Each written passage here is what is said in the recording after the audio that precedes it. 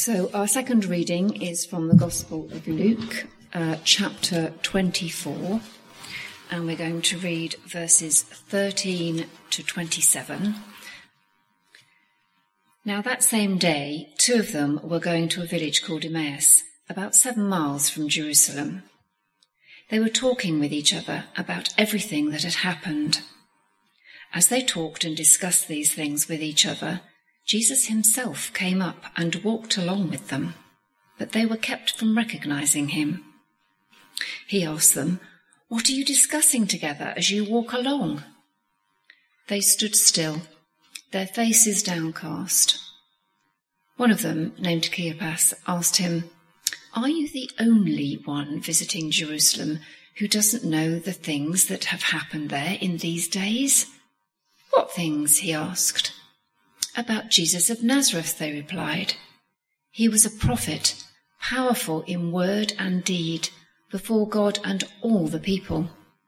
The chief priests and our rulers handed him over to be sentenced to death, and they crucified him.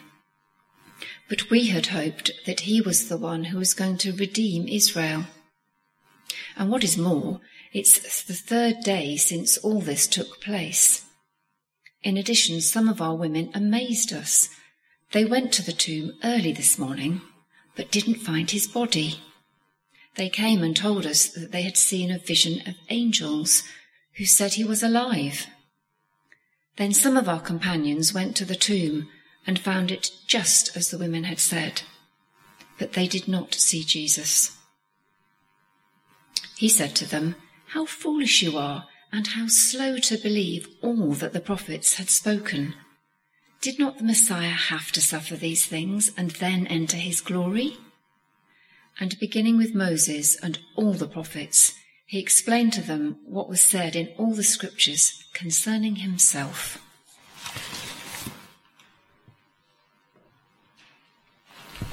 Thank you, Joe. You can keep a finger in Luke 24, but to be helping me if you go back to Luke chapter 1 to start with, our first reading. Let's pray with Luke chapter 1 open in front of us.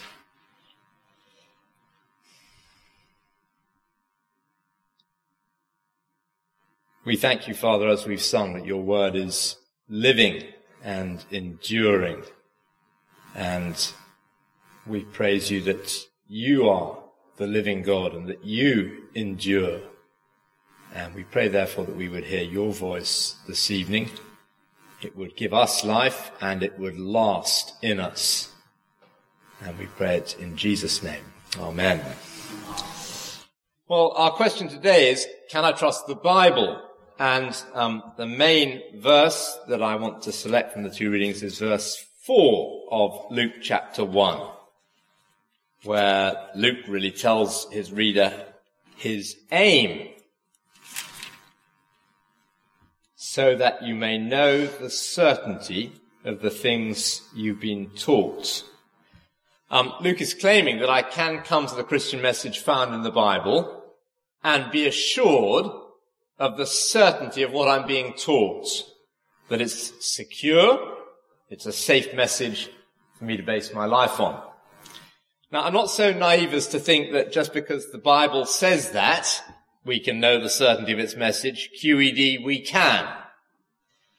But the Bible is obviously recognizing that the concern people have is entirely appropriate. If you're going to base your life on something, it had better be secure. Can I trust the Bible is an entirely sensible question. And nowadays there's actually a slightly different slant, an extra slant on the question, which I didn't used to notice in people's minds quite so prominently a few years back. And it's this. The problem some people have is not just the question, can I trust the Bible, but can I trust myself? Even if the Bible is from God, can I actually trust myself to interpret it rightly? Let me give you a trivial example of how interpreting written material can go wrong. I was interested to discover a few years ago the findings of some medical research. The study told me that the Japanese eat very little fat, and they have fewer heart attacks than people from Britain or America. Then it went on to say that the French eat lots of fat, and they have fewer heart attacks than Brits or Americans. The Japanese, it said, drink very little red wine, and they have, as we know, fewer heart attacks than British or American people. Italians drink lots of red wine, and they also have fewer heart attacks than Brits or Americans. And as for Germans, they drink beer, they eat lots of sausages and fatty foods, I gather, and they suffer fewer heart attacks than the British or Americans. So, the study concluded, you can eat and drink what you like. Speaking English is what's really dangerous. Now, you see at one level there, the medical facts are out there. The question is, can we interpret them accurately? Or will we all come up with a different spin on what they actually say? And you can see how when it comes to the Bible, there's a line of reasoning there which might undermine our confidence. How can we be certain? Well, let's consider the first issue, whether we can have any confidence in the history contained in the Bible. Confidence historically. And this is Luke's point in his prologue. He's introducing an account of Jesus' life, and clearly he wants us to take it seriously as history. Let's examine his claim. I'll read that little section again. It's nice and short. Many have undertaken to draw up an account of the things that have been fulfilled among us, just as they were handed down to us by those who from the first were eyewitnesses and servants of the word. With this in mind, since I myself have carefully investigated everything from the beginning, I too decided to write an orderly account for you, most excellent Theophilus, so that you may know the certainty of the things you've been taught. I want you to notice, just looking at those words, two stages in his work as a writer, which Luke describes there. First, there were the eyewitnesses who saw the events firsthand and reported them to Luke. That's the first one. In other words, we're to imagine him, if you like, with a reporter's notebook. He's sifting his sources. He's not content with second-hand reports based on mere hearsay. He's only happy with the testimony of those who from the first were eyewitnesses. And Luke is acknowledging that many others have done work, and he's claiming that now he's added to that existing body of eyewitness testimony by the stuff he's compiled. It's a fascinating little comment on the short gap between the events of Jesus' life and the writing down of the events.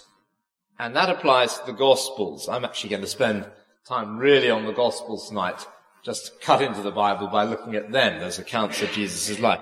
It applies to the Gospel, the accounts of Jesus' life, which were written down within a few decades of Jesus' life. It also applies, actually, to the letters, some of which were even earlier.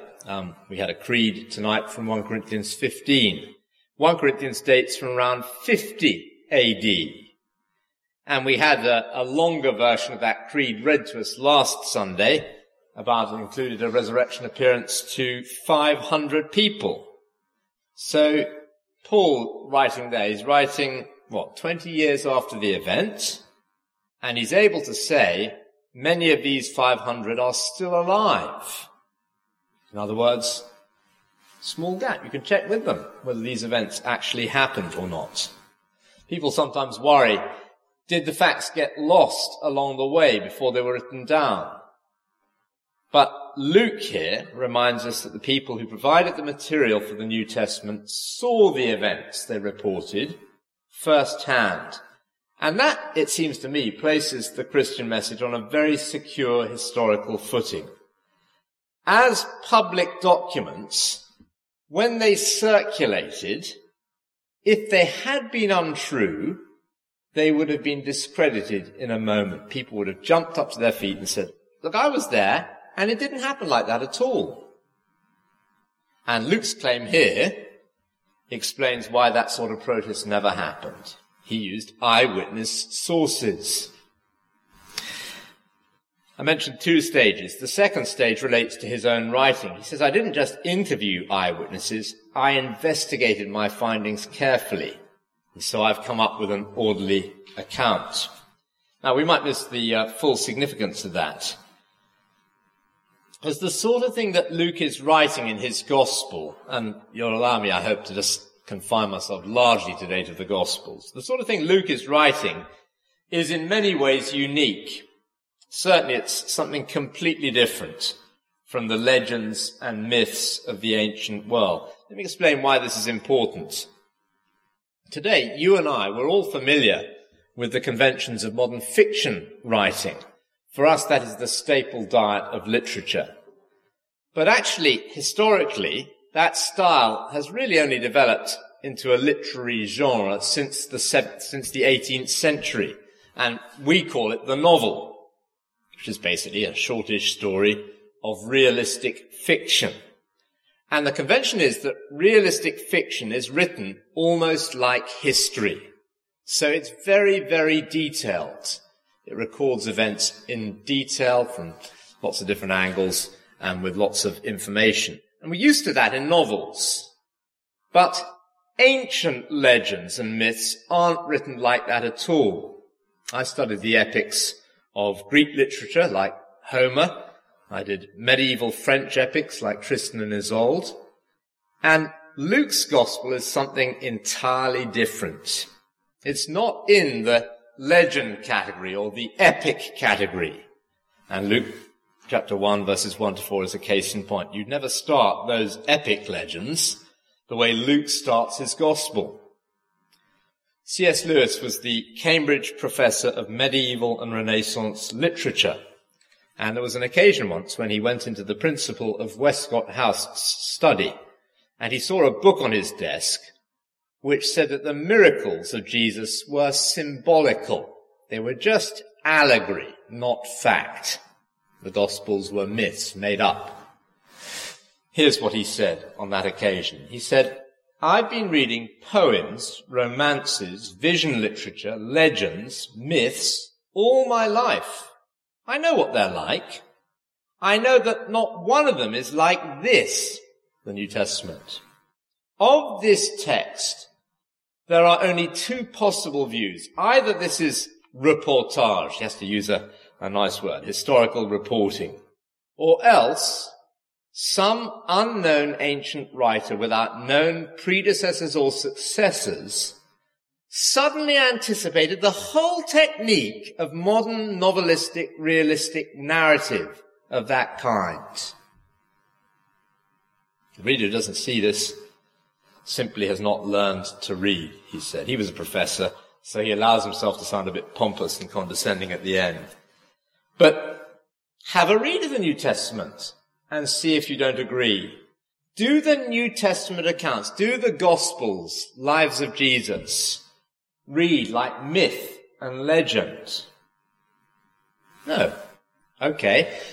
Does it make sense to see them as novelistic in style, a mere 1800 years early? Again, you've got to say no.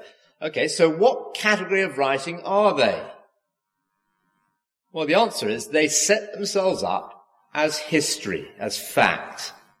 And therefore, if we dispute that, it's up to us to find an alternative reading of history which is more convincing, or else to accept their claim to be history.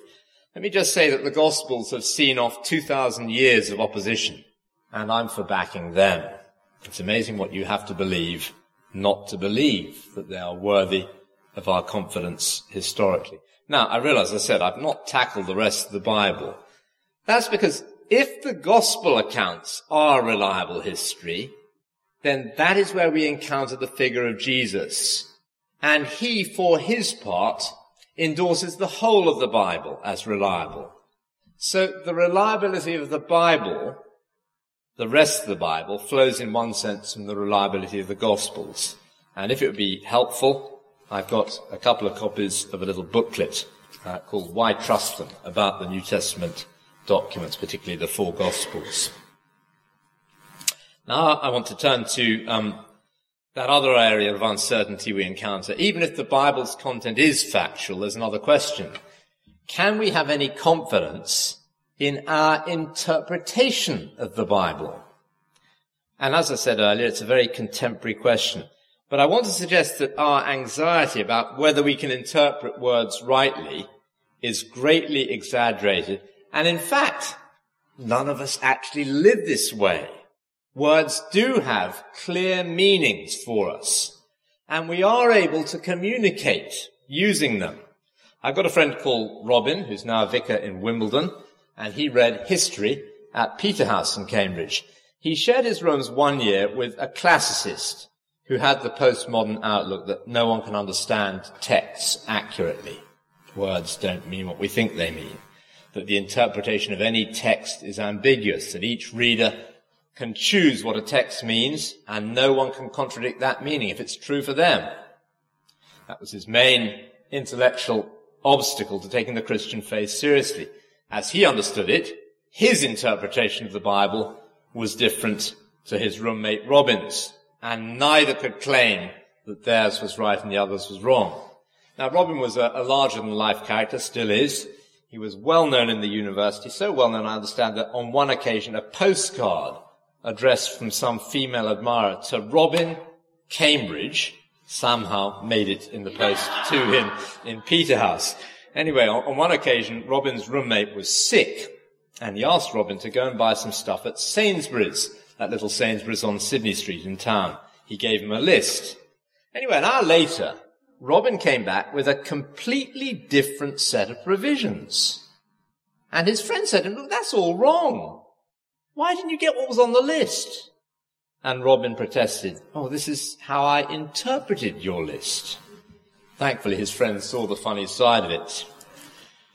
Now, I am going to argue in a moment that some of the problems people have with the Bible do arise from wrong interpretations of the Bible. People do sometimes get it wrong. But that's not the same as saying that we can't ever have any confidence in the text.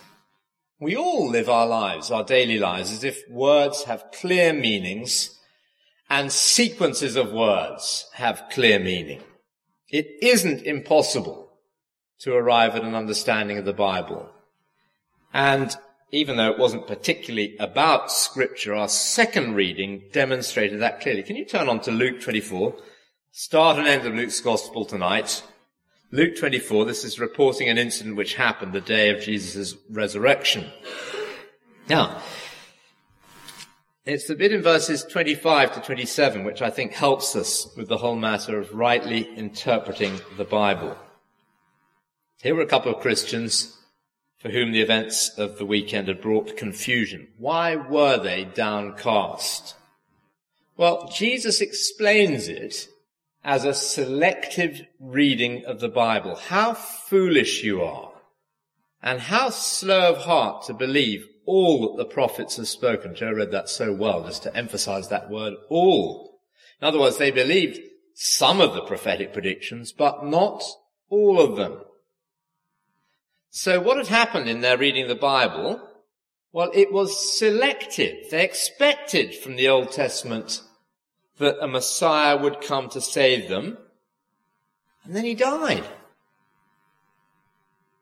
But they failed to see that actually all the way through the Old Testament there was a thread running through that said he would save them by dying. But they hadn't seen that big picture. Now, I'm not for one moment saying that we can't understand the Bible. We'll see that Jesus helps us to do that. But it's clear. The Bible has a clear meaning and we can know it. But the disciples here demonstrate that it's possible for us to get Scripture wrong. And so often, as in their case, it will be because of a selective reading of the Bible, which causes us just to lose our bearings and miss the way. Let me give you an example. This is often mentioned, been in the news this week, the issue of slavery. It's topical because Cambridge University, they're investigating their links to the slave trade. Now, I've often heard people say that the Bible condones slavery. And then the objection in people's mind carries on like this. Nowadays, we know better. The Bible was wrong there. And the question in people's mind is, who knows where else it's wrong? But people are often very selective in the text they quote. It boils down to one or two texts. Ephesians 6, 1 Peter 2, slaves obey your masters. Brief texts like that. And if we looked more widely in the Bible, we'd quickly understand that what Paul meant by Ephesians 6, I think it's verse 6, somebody will tell me, 1 Peter 2:18, what the writers meant by that verse and what they could never have meant. There's actually a New Testament letter on the master-servant relationship, where Paul writes to Philemon about his slave Onesimus. And when you read that, it's clear that the relationship that's being described is more like domestic servanthood, not what we think of as slavery at all. When we see the word slave, we instinctively think of the 18th and 19th century and the race-based slave trade conducted throughout Europe and the US. And when you read the Bible through that lens, you aren't really understanding what the Bible is teaching. People who used the Bible to justify the New World slave trade were doing just that. They were using the Bible. Dr. Murray Harris was the former warden of Tyndale House. He's done a study of slavery in the first century Greco-Roman world.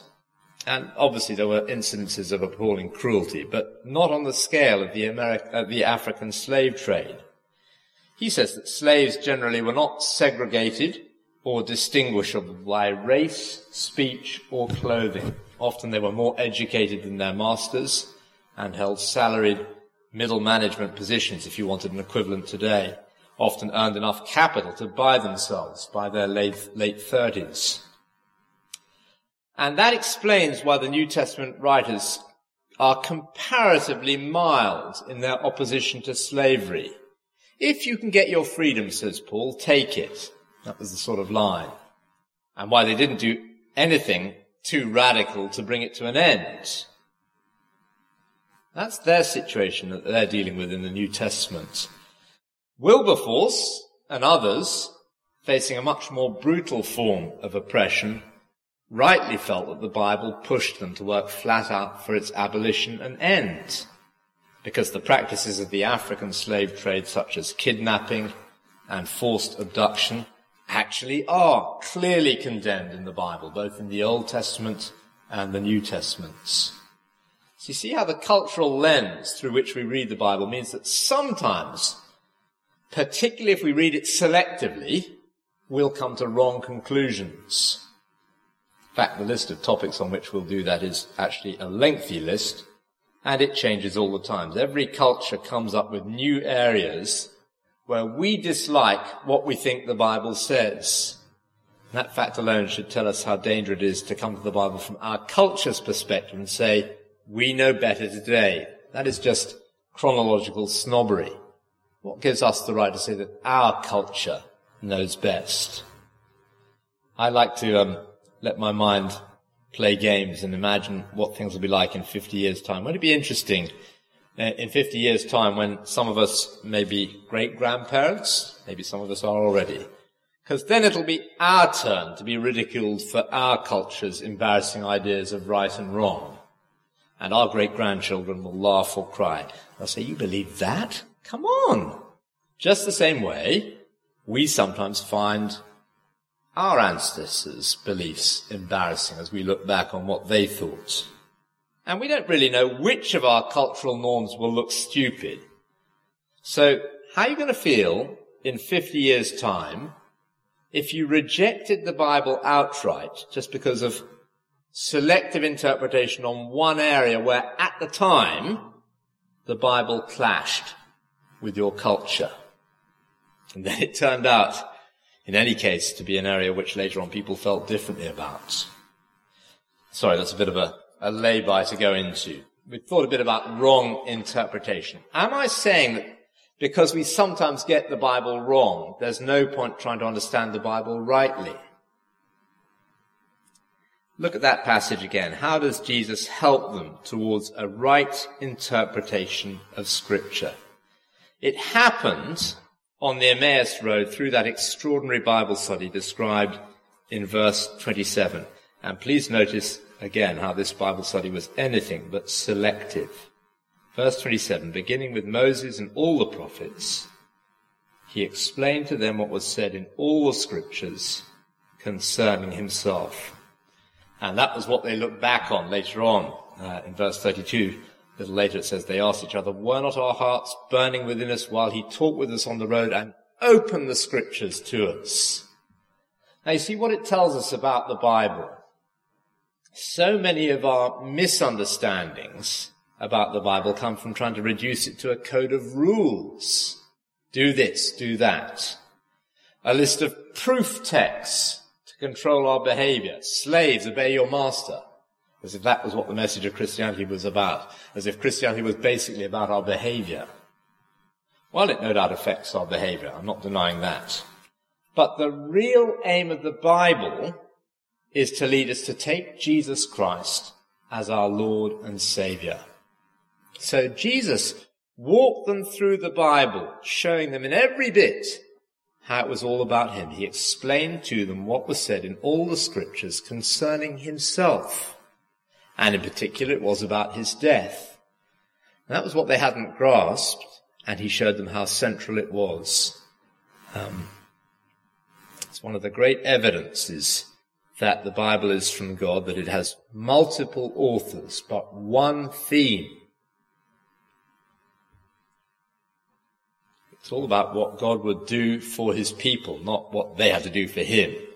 And it must have been amazing as they began to see on that walk from Jerusalem to Emmaus how much Jesus loved them. It had all been planned for years. So he loved them not just as he walked the roads of Israel, thinking about his plan to die, but the long corridors of eternity. And it had all been predicted. That's how much he loved the human race and longed to be in eternal fellowship with us.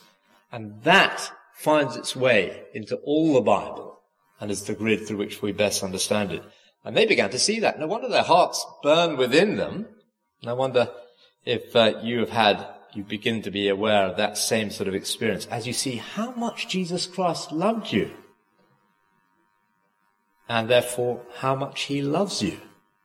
And you realize that behind the voice of Christians and the voice of the Bible, you've been hearing again and again another voice.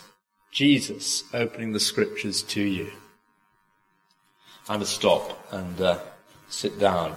Tell you about a couple of sightseers once who were standing outside a church building on a very sunny day, and they were looking at its dirty, dark exterior, and the windows looked particularly grimy and grey from outside. But then they went inside and saw the sun streaming, well, we can't do it, sun streaming through the windows, which were, in this particular church building, a series of beautifully detailed pictures in spectacular colours. So the same windows, but seeing them from a different viewpoint made all the difference. And that's ultimately the challenge when it comes to the Bible.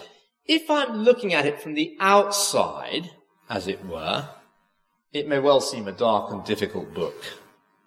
But how different if I take a step inside? If you come to know the Lord Jesus, the Jesus of the Bible, as your Lord and Saviour, somebody who died on the cross for your sins, somebody who's alive today, 2,000 years on, and if somebody grows in that knowledge, then I guarantee you never find the Bible dull again with that relationship in place. And we're able to echo the disciples on the road to Emmaus. Didn't our hearts burn within us? Let me close there and close with a prayer.